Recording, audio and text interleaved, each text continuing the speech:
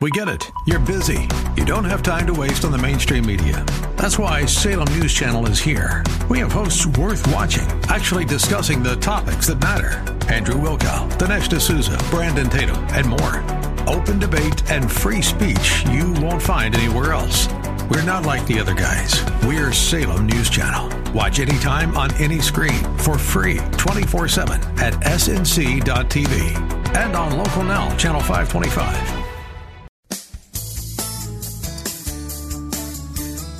This is the Word to Stand On for Life with Pastor Ron Arbaugh. Your word is sharper than any two-edged sword, and it cuts deep into my heart. The Word to Stand On for Life is a radio ministry of Calvary Chapel in San Antonio. A live call-in show here to help you answer your questions about the Bible and how to apply the Word to your daily life. For more information on Calvary Chapel, visit our website, calvarysa.com. Get your Bible questions ready and call in now to 210-340-9585. It's The Word to Stand On for Life with Pastor Ron Arbaugh.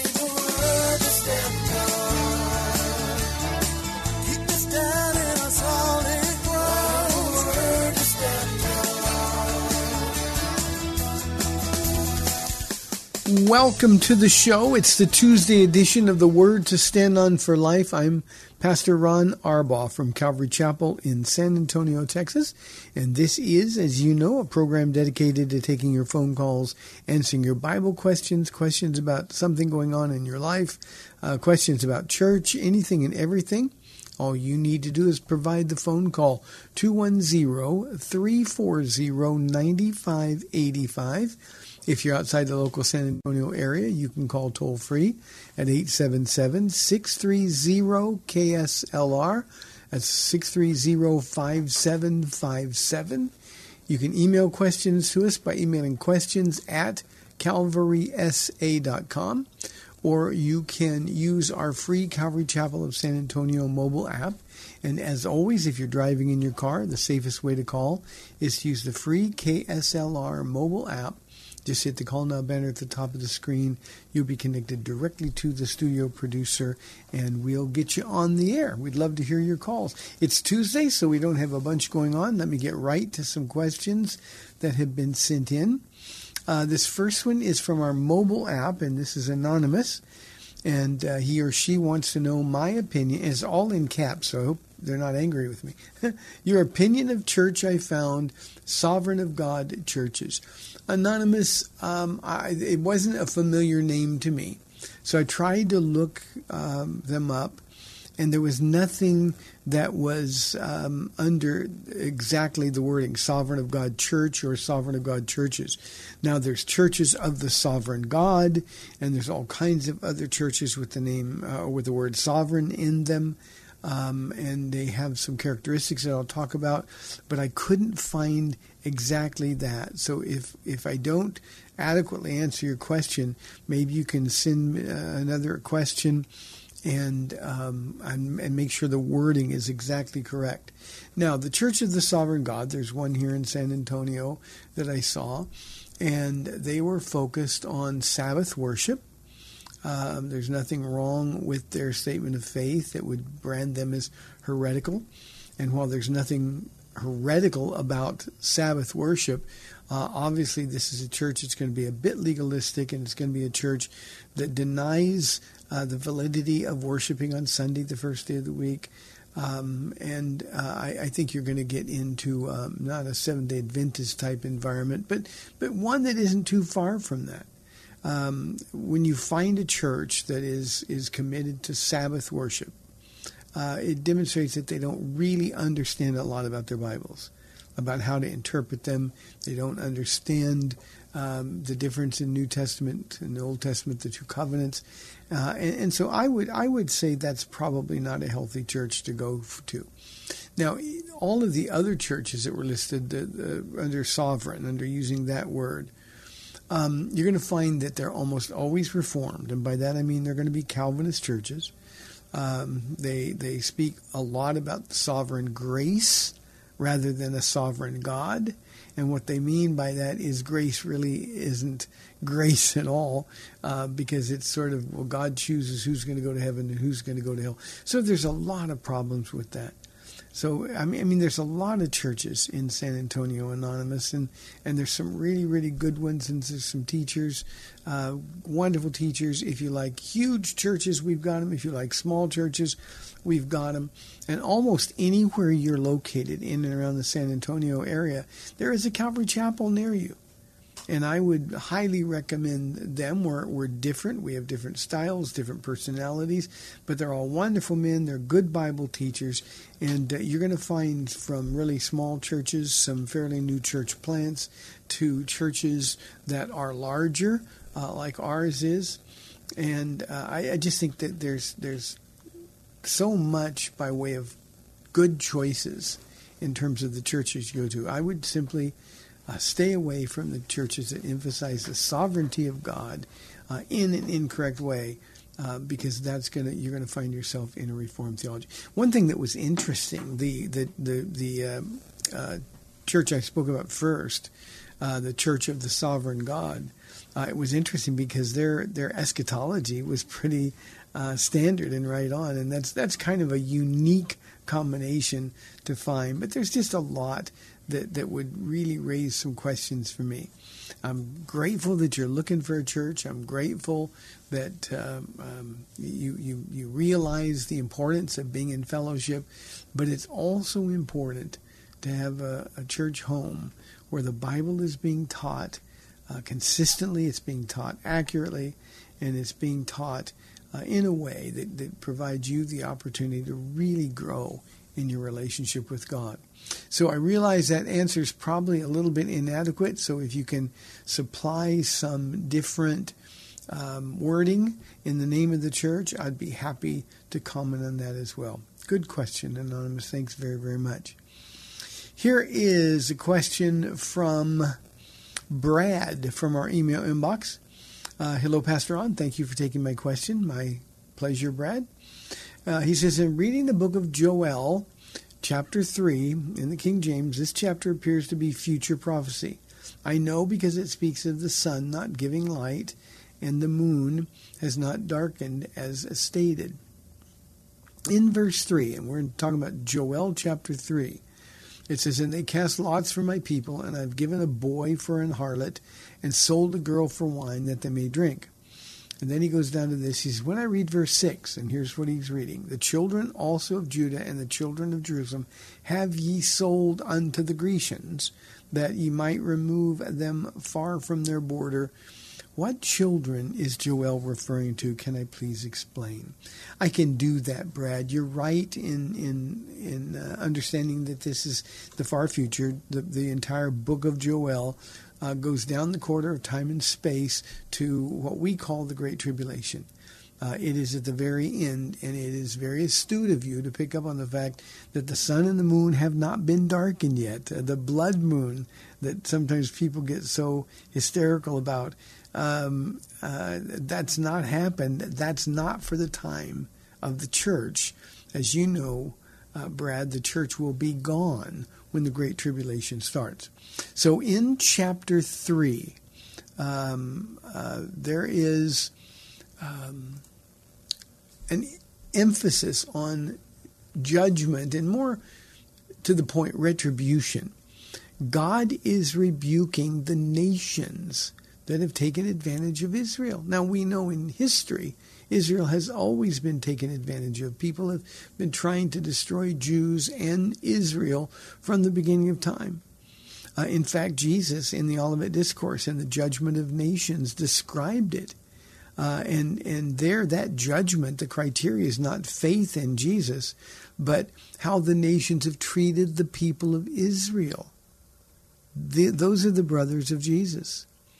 So after he returns in glory, this judgment determines who's allowed to enter the millennial earth and who goes straight to judgment. So that's not necessarily heaven or hell yet, but at the end of the Great Tribulation, when Jesus returns, obviously there's going to be billions of people who are still on the earth who survived the Great Tribulation, and they're going to be judged by the Lord. This is the sheep and the goats. they're going to be judged by how they treated Israel. And when you talk about they've stolen the children of Israel, they've put to death people with brutality and terror. He is talking about how the enemies of Israel have treated the Jews, God's chosen people, from the beginning of time. And those judgments are going to occur. So remember, this is the judgment of the sheep and the goats, the judgment of nations. And this isn't the great white throne judgment at the end.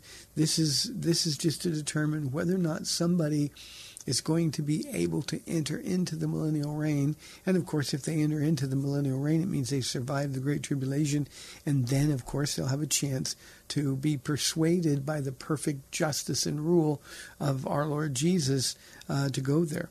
But this is a list of complaints. They've cast lots for my people. They have no regard for human life, but especially God's chosen people. And they've regarded them as expendable. And the whole idea here is that God remembers and will pray. So the prophecy of Joel deals with the very end times, all of it. But there are different things. This chapter 3, the last chapter in Joel, is a chapter about retribution. God is going to pay them back for what they did. God is going to get justice. That's really important. Good question. I appreciate it very, very much. Here is a question, this time from Lynette. Lynette says this. From our mobile app, based on Daniel 12, 8 through 10, is the pre-tribulation rapture doctrine too old to be true? Didn't God say that the understanding of his prophecies will be in the appointed time? Lynette, Daniel chapter 12 really says nothing about the rapture, and of course Daniel writing would have no understanding at all of anything regarding the church. Daniel refers to the saints in his prophecy, but the saints are the people of God, Israel. That's all Daniel understood.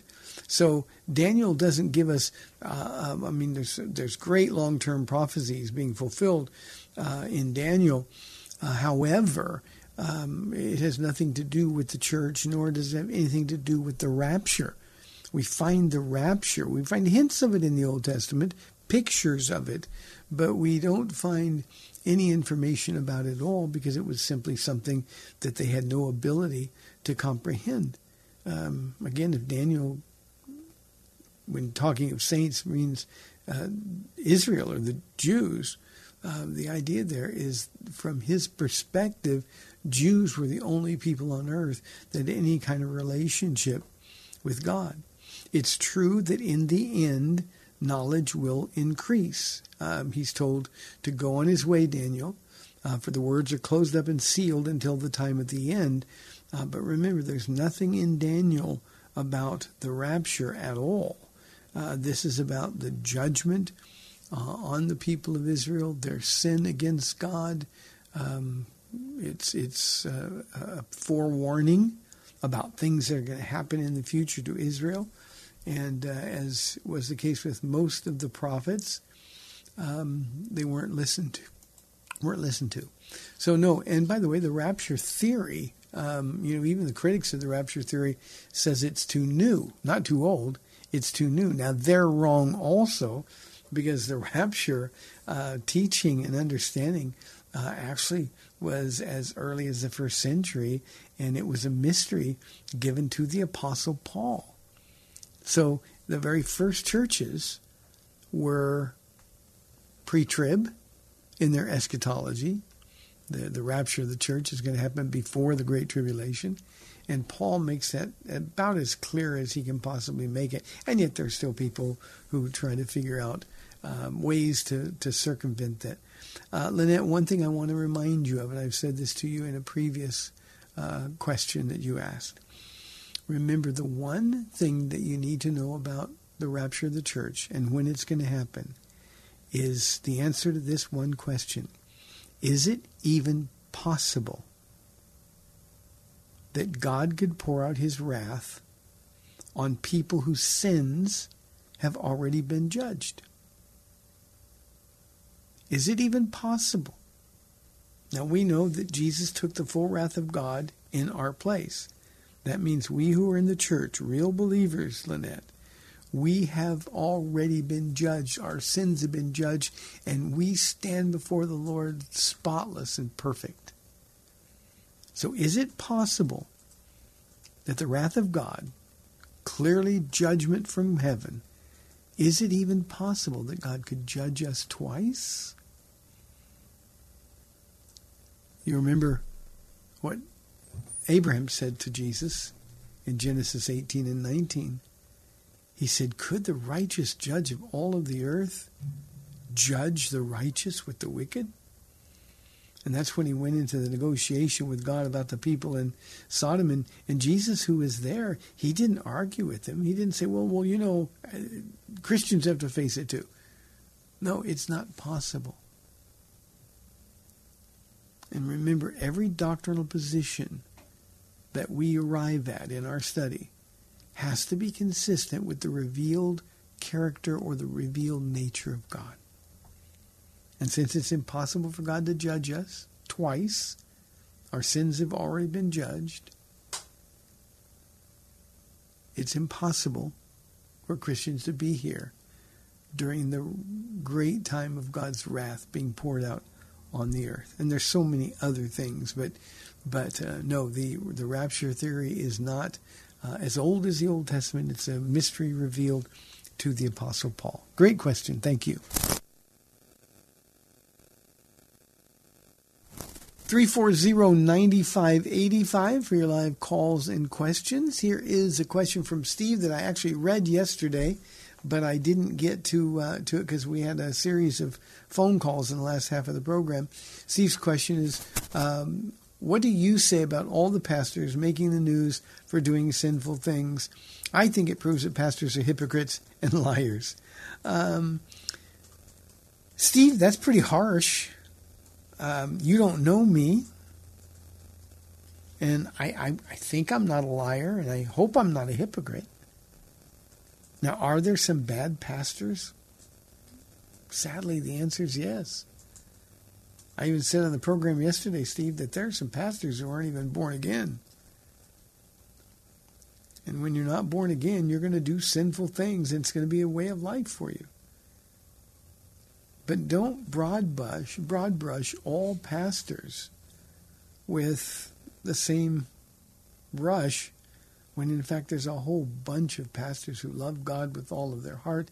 They love God's people, and all they want to do is help the people learn about who Jesus is and just how much he can be trusted with their lives. Now, it is a tragedy in the New Testament church that we've got these well-known pastors. Now, many of them come from false teaching backgrounds. We're talking about faith and prosperity teachers. Many others are seeker-sensitive. By that I mean they've got these huge churches and all they're concerned about is getting people in. And they don't want to talk to them about sin or repentance. They just say things to make them feel good about themselves. They don't tell them if they're living with somebody they're not married to that you shouldn't be doing that. So they're actually enhancing the people's ability to sin, and they're going to stand before God and be judged for that. But don't judge me, Steve. And I know a lot of pastors, but I'll make this personal. Don't judge me based on horrible behavior by people whose walk with the Lord is questionable. So what I say about it is that it's a tragedy. There's a lot of those people that I wouldn't want to be when they stand before the Lord. But the reality is, in our flesh is nothing good. And Steve, I'll say one other thing and make this really personal. I've been serving for 27 years. We have had no hint of scandal.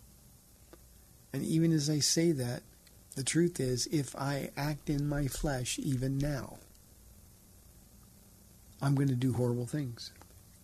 That's the thing we got to be honest about. In our flesh is nothing good, and if we are in the flesh instead of the Spirit, then all of us, pastors or not, all of us are going to be in a place where we're going to do horrible things and bring great shame to the name of Jesus. I don't want that to be the case for anybody. Nonetheless, that's just the way that it is. So I hope that helps you a little bit. Don't be too cynical, Steve. Here is a question from Randy from our email inbox. Hi, Pastor Ron. My wife and I have been praying and are still indifferent about our dilemma. I have an unbelieving brother who calls me daily to see how I'm doing. We chat daily, except the weekends. It seems like every week he has a pity party about his life. I'm constantly talking to him about Jesus. Good for you. That's in my editorial opinion. And then he says, especially after getting a girl pregnant and only knowing her for a few months. He's 37 years of age now. He does not take my advice. He's not disrespectful about me talking about Jesus. However, he has his own way of thinking. He thinks he's saved, but he's not. My wife is constantly reminding me to ignore his calls because he does not take the counsel of the Bible. Don't feed pearls to pigs, as she always says. I do sound like a broken record talking to him about Jesus, however. I do feel bad if I do ignore his calls. Lately, I've been thinking differently and keeping our conversation short. What should I do?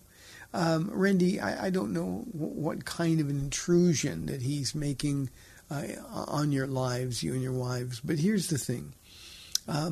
Your consistent stand, and I think brothers especially, family members, we need to be able to have conversations about all kinds of things. But here's what I would do, and he's given you an opening when he talks to you. You have a pity party about his life. You can say to him, Randy, you can say, look, every time you call, you end up telling me how miserable your life is, and I'm telling you it's because you need Jesus. And if you keep saying you're saved, but you keep living the way you're living, you're proving that you're not saved. So I would suggest this. I would say, how about you and I just talk about brother stuff? And when you want to talk about important stuff, when you want to talk about the real Jesus, then I'm your man. And you want to keep that door open. So unless this is just a huge intrusion on your life, I see this as a good thing, that the Lord sort of has your relationship with your brother, and he's kind of protecting it in the sense that when things really fall apart, and they will, he'll have somebody that he can go to. But when you keep talking, and you said that you talk constantly about Jesus to him, then I think you're putting him in a pretty dangerous place. The more somebody says no to Jesus, the harder their hearts become. And there's all kinds of ways to change the tone of a conversation. If he's going to tell you how miserable his life is, then you could say, well, why do you call me with this? Why do you call me with this? You know I'm going to tell you need Jesus. You're going to pretend like you're saved. So let's talk about something else. And give the Holy Spirit a chance to let him know that there is a safe place to come, but that safe place is going to be about trivial things, relatively speaking, rather than things that are really important. But you can remind him, I repeat, when you're really ready to talk about something that's important, then you can talk to me and I'll tell you about the real Jesus. And see, that kind of approach is going to be used by the Holy Spirit to knock on the door of his heart.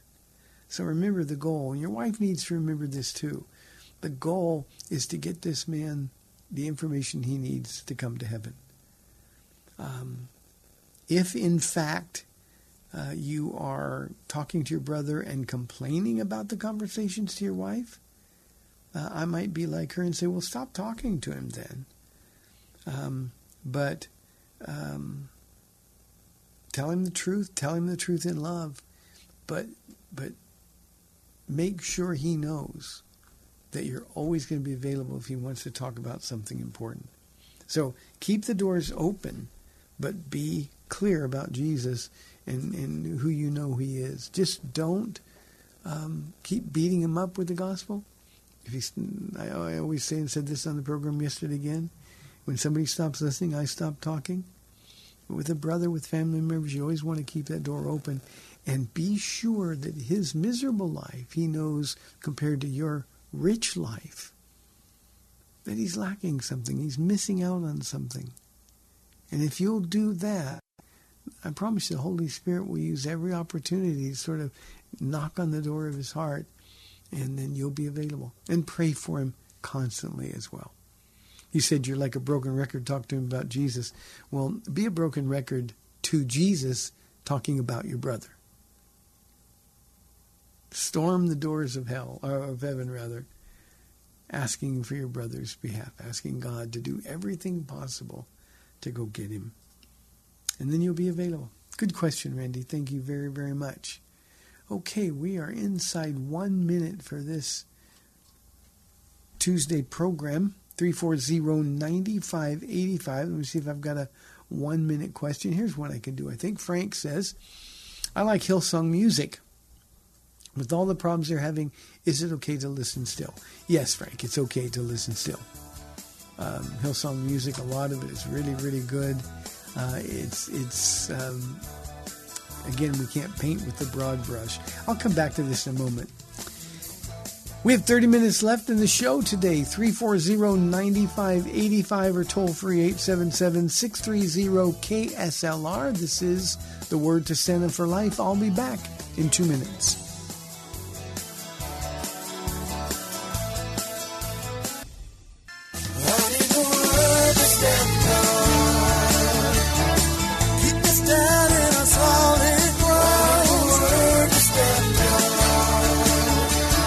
Welcome back to the Word to Stand On for Life. We're taking your calls at 340-9585 or toll free 877-630-KSLR. Now, here's Pastor Ron Arbaugh. Welcome back to the second half of our Tuesday show, 340-9585. Let me just add something to Frank's question when we ran out of time. He says he likes Hillsong music and wanted to know if it's okay to listen to them because of all the problems they're having. You know, the music, Hillsong is Darlene Zach in particular, has written some absolute Christian standard. Shout to the Lord, one of the great all-time worship songs. Other songs, Paula used to sing a couple of them that were just so beautiful. And they're good songs.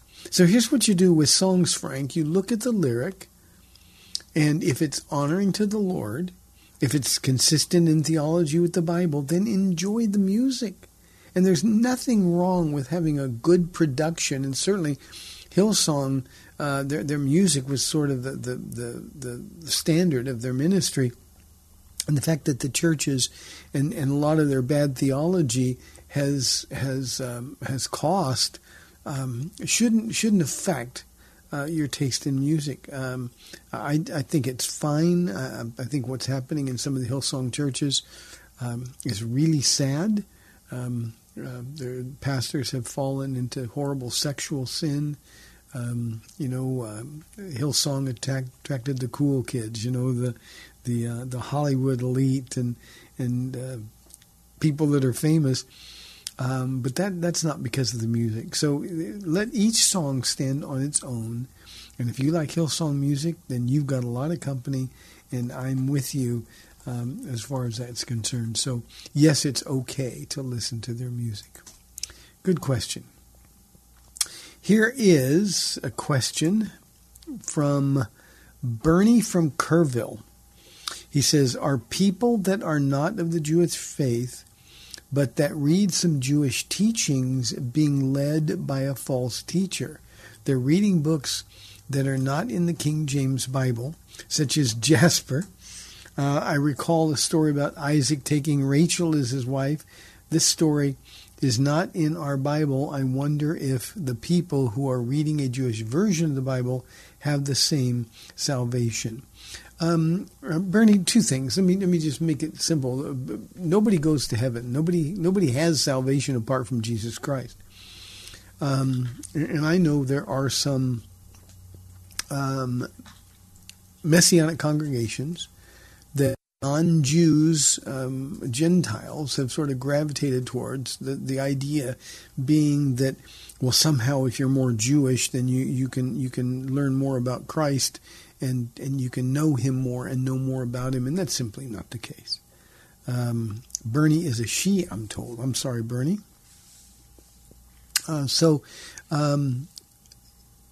There's no real value in reading extra-canonical books. So I would say that if, depending on the emphasis on those books and what the point of those books, whether or not they're false teaching churches, is completely dependent on the context of their teaching. But reading about Jewish, and by the way, you said not in the King James Bible. It doesn't matter if it's the King James Bible or any of our other reliable translations. It's just a matter of personal choice, but it's not something I would recommend. The idea that the more Jewish you get, the closer to Christ you are, is nonsense. And, it's just the idea. To me, it's incongruous, because the first century church especially, those who were really Jews, they became Christians. They held on to their Jewishness to a fault at times, but all of that was corrected. The Council of Jerusalem and other confrontation, Paul opposed Peter to the face.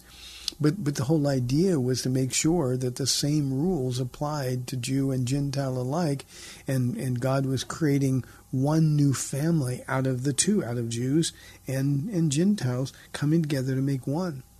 So there just really isn't any value in becoming Jewish or studying Jewish things.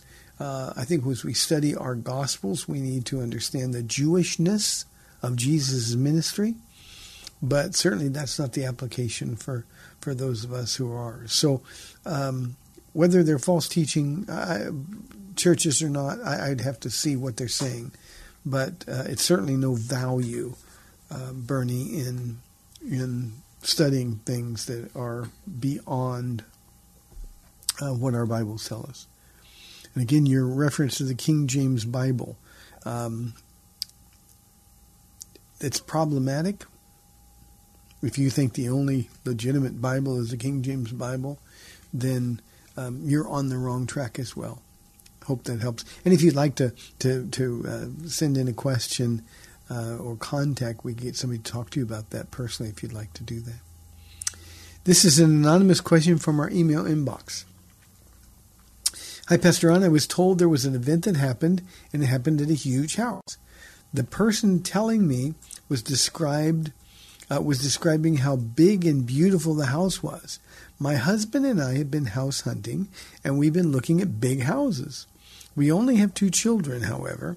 My husband wants a big house, but I would like a smaller house. He's talking about 4 to 5,000 square feet, and I'm thinking 2 to 3,000 square feet. I brought up to him how this Christian married couple has a huge house, and he responded with, I told you we can have huge houses as Christians. I'm starting to think differently, and maybe my husband is right. We can comfortably afford a size house he wants. And let me interrupt here, Anonymous. Be grateful to God.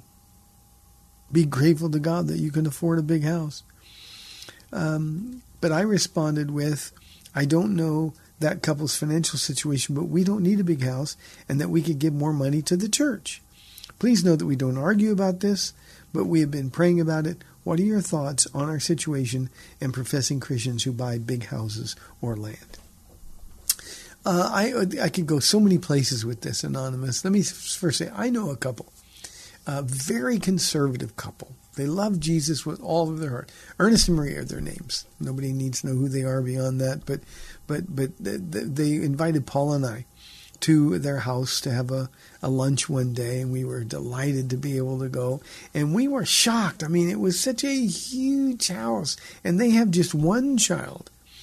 And they started sharing, kind of what God has done and their vision to host people and be able to provide a place for people who are in need to stay and have groups that could meet at their house and things like that. And God answered their prayers. Their heart was in the right place, and they bought this big house, and they're using it for the glory of God. So that's fine if that's what your husband wants to do. Generally speaking, however, I always tell husbands this. When you and your wife are house hunting, buy the house she wants. Husbands, love your wives the way Christ loved the church, giving himself up for her. And the reason we do that is because we're sacrificing our own desires and putting her desires ahead of ours. And that's a good thing. That's a sacrifice the Lord will honor. But beyond those two general rules, just make sure that whatever you want to do, it's for God's glory and not for your own. If I were counseling your husband, I would say two things. I would say, okay, what's your motive? I tell our church all the time, motive is everything. I would say, what's your motive for wanting such a huge house? Well, I just want one because I can afford it and because I work hard and because, it's okay to be successful. Then I would probably say, you know what? You need to really pray about this and let God examine your heart. Because if the motive is anything but serving God and bringing God glory, then it's probably not something that comes from the heart of God. Now, the beautiful thing about this is neither one of you has to make a decision. God will make it very clear. If you and your husband can go before him in prayer. Now, I'm assuming you're in the Word together, you're praying together. If you and your husband would go to the Lord in prayer, maybe the next time that you are going to be in the Bible together, and that ought to be a daily process, you can say, Lord, we need to hear from you. We're getting ready to move. We want to buy a house. And Lord, we've blessed us. We're so grateful. But since all of our money belongs to you, then this will be your house. So what do you want for us? And here's the thing. God has a plan for each and every one of us. This isn't something we have to guess about. I think as you are in the Word together with your husband, praying, having prayed before getting in the Word, I think God will make it clear. He wants you to know what His will is, and He'll make sure that you are okay making the choice that He wants. So that's the thing. Just really ask the Lord and say, Jesus, your will, not ours, be done. He wants a big house. I want a smaller house. But God, both of us, we're here today. We're in your Word. We're looking for an answer. Because what we really want is what you want. Nothing more and nothing less. And God bless you for having a heart to give more to the church. That would be great. But God has a plan for you. And if you're like the people I talked about at the beginning from our church, they have done nothing but open their home to all kinds of people, different kinds of people from different backgrounds. And God is getting a lot of glory with their use of their very, very large house. It's more than 5,000 square feet, and there's just 3 of them. But, that house is full, and people are getting saved in that house, and God is being glorified. So just, Lord, big or small, what do you want? What will bring you glory? Because that's what we want. And Anonymous, in that instance, in his living and active Word, I can promise you with no doubt that He will meet you. And so it's not a question of, well, should we go look here? Should we go look there? Just ask Him. And then you know what He'll say? Go buy the house you like. I've blessed you. I can trust you with the money that I've blessed you with. So go buy the house that you want. Here's my will. And once you know it, it'll happen and it'll be much, much better. Hope that helps. Good question. Thank you, Anonymous. One of the great things about our God is that we can go to Him in times like this. We can go to Him to know what His will is. He's not hiding it from us. He wants us to know. Good questions. Here is our next question. This is from Bradley. Pastor, you say Jesus is God, but why does the Bible, including Paul, speak of God and Jesus separately? Well, it's because they are separate. They're 3 distinct, separate persons of the Godhead. So to make that differentiation, Jesus, when He was praying, He didn't go out and pray to himself. He was praying to his Father. So that distinction is made. The Paul says, greetings from our Father and the Lord Jesus Christ. They're separate and distinct persons. Now, they're both completely God. Jesus is God. And it's not because I say Jesus is God, Bradley. It's because Jesus himself said it over and over and over. And then in the epistles, Jesus' deity is referred to repeatedly. I mean, you have to already have your mind made up and not want to be changed if you read that. Paul writing to Titus, our glorious God and Savior, Jesus Christ. So over and over. But they're referred to separately because they're three distinct persons that form one complete God. We don't have three gods. We have one God manifest in three persons or personalities, three separate ministries. The Father sent the Son to reveal the Father's holiness, to reveal the Father's love and compassion. Jesus came so that we might know the Father, and he died, of course, for our sins, that we might approach the Father. And then Jesus, as he was preparing to leave to go to be with his Father, he sent the Holy Spirit to do the work here on earth. And of course, that's the work that the Holy Spirit is doing. So Father's God, Jesus is God, Holy Spirit is God. They're not junior partners, Jesus and the Holy Spirit. They're all equal. They're all fully God. But they have perfect unity. But make no mistake, they are three separate and distinct persons of our triune God. Good question, Bradley. Thank you very, very much. Hugh wants to know, what do you think about Simon the Sorcerer? Was he saved? Hugh, Simon the Sorcerer was not saved. Peter told him, and forgive my bluntness here, but Peter told him, may you go to hell with your money, when he thought he could buy the gift of God, the Holy Spirit, with money.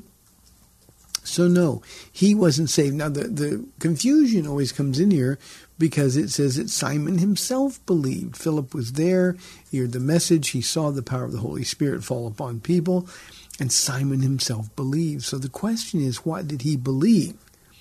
Well, he believed that the miracles that Philip was doing and the power of the Holy Spirit that Philip was introducing them to, they believed, or he knew it was real. Now, Simon was a magician, a sorcerer, who bewitched the people with false tricks. No doubt there was some supernatural empowerment there from the enemy. But Simon, everybody believed he was the power of God. I mean, he had them so confused. But anybody who is a magician, let's just say and we've all seen magicians on TV and in big shows, and they do some remarkable things. But every other magician watching them knows the tricks. And they know how they're doing those tricks. Well, Simon the sorcerer was a trickster. And he knew the difference between his contrived tricks and the power of the Holy Spirit that he watched that was real. And here's what he said: I want that power. And he was willing to pay whatever he had to pay to get it. So he knew that the power that Philip was talking about and demonstrating was real. But he also knew that his wasn't. And all he wanted to know was how much money he could make if he had this gift. And Peter basically said, your heart is not right with God. He said, you have no part or share in this ministry, and basically told him to go to hell with his money. So, Hugh, I hope that helps very much. Thank you very much. Here is a question that comes in from Marty. Pastor Ron, can you please clarify this for me? When Jesus declares John 3:16, is he telling this to Nicodemus, and were there others that heard him say that? Marty, yes, Jesus was very clearly, all of John chapter 3 is a very private conversation. Remember, Nick came to him at night, And he sought Jesus out alone, and asked him these questions. Now, a man like Nicodemus probably would have had other people with him. So there would have been others that heard him say this. Nicodemus was a man of standing, and he always would have had people around him, not bodyguards so much as just people that were always looking for his counsel. So it's very likely that other people heard him say this. But this was Nicodemus. And Jesus knew exactly what was on his heart. Nicodemus knew that what Jesus was teaching, combined with the miraculous power that he was demonstrating, Jesus knew that Nicodemus knew who he was. And so he's really preaching, he's proselytizing Nicodemus. And so that whole conversation is between Jesus and Nicodemus. And that's, of course, the conversation that begins with Jesus telling him twice, Nick, you of all people, Israel's teacher, and there's a definite article there, so the idea there is that Nicodemus was the preeminent teacher in Israel at the time. People look to him. Now, he comes to Jesus at night, and people make a big deal about him coming at night, like he was ashamed or he didn't want to get caught. I don't take that position. I think that Jesus was busy. He was always surrounded with people. Nicodemus was busy. He was always surrounded with people. I think nighttime was just the only opportunity they was able to go to Jesus and talk to him about this. Nicodemus, of course, is searching his heart. How could everything that I've taught been wrong? He asked that silly question, well, how can a man go into his mother's womb a second time when Jesus said you'd be born again? And I think Jesus shook his head and said, Nick, you know better than that. And Jesus was really asking him to make a commitment right then and there. And we know Nicodemus believed, but he kept it secret because we men are cowards. He kept it secret until he saw Jesus die. So, yes, he declared that to Nicodemus. That whole conversation was Nicodemus, and likely there were some other people who heard him say that. I love that passage of Scripture, by the way, not just because of John 3:16. Okay, we've only got 5 minutes left. I don't think we had any calls today. People sending in questions, but don't think we had any calls. A guy wants to know, if you get married in a court, does God recognize the marriage? Of course he does, Guy. Marriage is a legal transaction. It is a contract.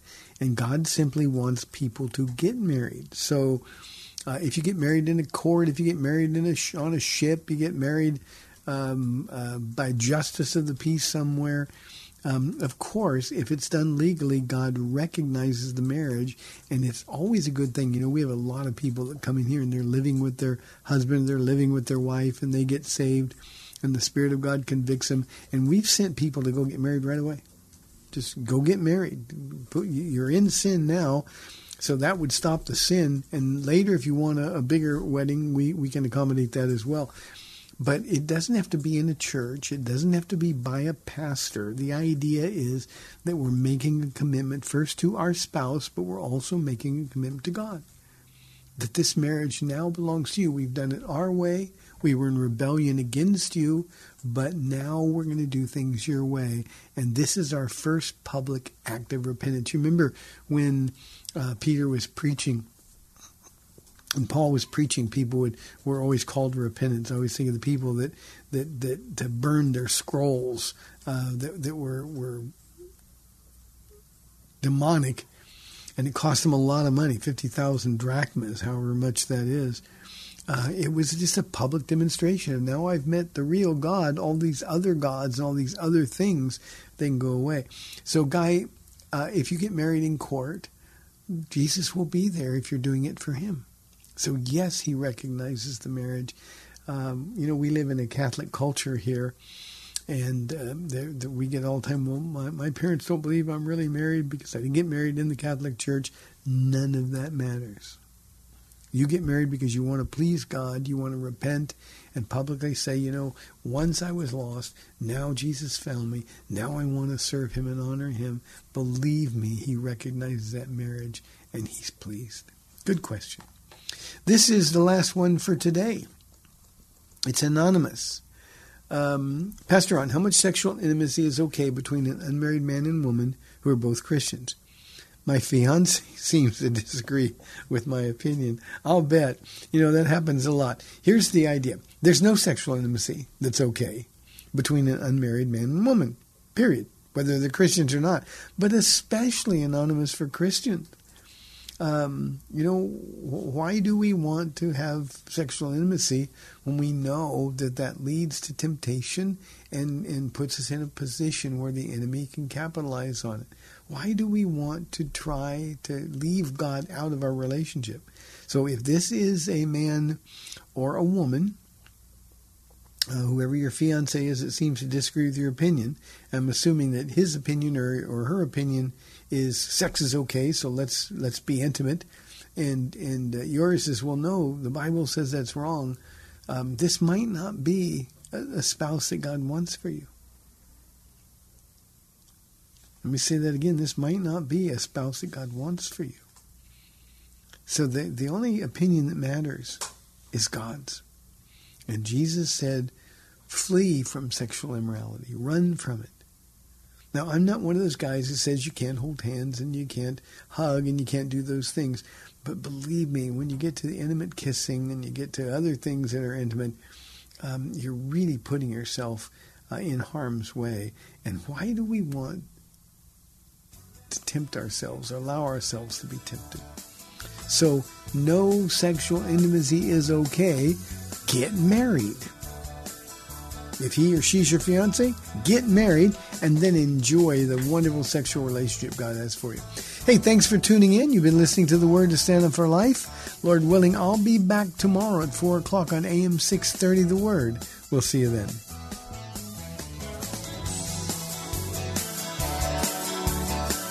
Thanks for spending this time with Calvary Chapel's The Word to Stand On for Life with Pastor Ron Arbaugh.